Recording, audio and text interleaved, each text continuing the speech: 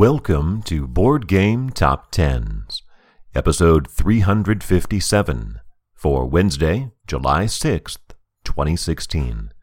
This is the BGG Page Views edition. Last week we had a post-Origins-related drop for a lot of games. This week we see a post-Origins bump, so it is not the end of the second era of high flying. Even though we have the lowest number 10 in 2 months, there are still 29 games over 10,000. That number 10, returning after 20 weeks away, is Dead of Winter, The Long Night, by Isaac Vega and John Gilmore, published by Plaid Hat Games, with 15,000 views, actually 14,922. A little bit of a 6% bump, as pre-order backers have started receiving their copies. Our second new entry, returning after 7 weeks away, at number 9, is Twilight Struggle by Ananda Gupta and Jason Matthews, published by GMT Games, with 17,922, exactly 3,000 more than Dead of Winter, The Long Night. It's a 24% boost to bring it onto the chart for the first time since April and May, when it had a 4-week run. This week is its 14th appearance on the chart.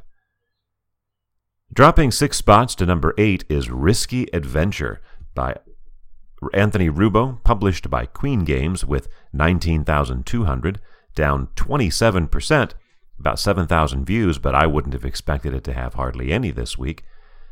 And I still don't know why it's performing so well. There really isn't much in the forums. The Kickstarter, with a $5,000 goal, only has $13,000 pledged. I don't know. Climbing 3 to number 7 is Star Wars Rebellion by Corey Konieczka, published by Fantasy Flight Games, with 21,308, a 20% jump as it rebounds. Again, this is one of those post-Origin rebounds, possibly also influenced by the release of the FAQ. It was just released. This is the first time that we have 7 games over the 20,000 mark since May 18th, when there were 8 at that mark. Sliding 1 spot to number 6, Zombicide Black Plague by Raphael Guiton, Jean-Baptiste Lulien, and Nicolas Raoult, published by Cool Miniornaut and Guillotine Games, with 22,337, or 1,029 more than Star Wars Rebellion. That's a 5.5% drop. In its 10th week on the countdown, sliding 1 spot to number 5 is Massive Darkness by the same crew as the last game, with 25,859. That's a 9% gain, as we see a surge of views for the close of the campaign, which is now around $3 million. Gap between Massive Darkness and Black Plague, 3,500 views. Our highest new entry is our only debut at number 4, Star Trek Frontiers by Vlada Kavadal and Andrew Parks, published by WizKids, with 27,654. This is our 49th different game to crack the 25,000 mark. It is a re-implementation of Mage Knight board game, which is currently ranked number 10, and Star Trek Frontiers was released last week. At number 3 for the second week in a row is Mystic Vale by John D. Clare, published by AEG, with 30,048 views, an 18% gain from what was already a pretty high mark for it. I would say this is maybe a little more of the Dice Tower effect. They talked about it quite a bit on their Origins show. It's just over the 30,000 mark, and the last time the number 3 game had 30,000 views or more was January 14th, 2015, which was the last week of the first era of high flying.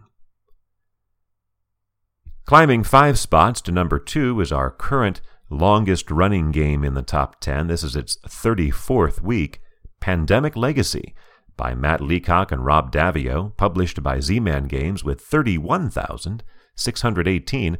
That's a 64% gain. Perhaps this is still the lingering effects of the contest that it had on BGG. This is, however, its 8th time at number 2, which makes it only the 4th game to have had that many weeks or more at number 2, the other 3 being X-Wing, Star Wars Imperial Assault, and Android Netrunner. That mark of 31,600 views, though, is the most that Pandemic Legacy has had since January 6th, which was the last time it was in the number 1 spot. It had a run of 4 or 5 weeks at number 1, and that was when it had actually hit number 1 on Board Game Geek.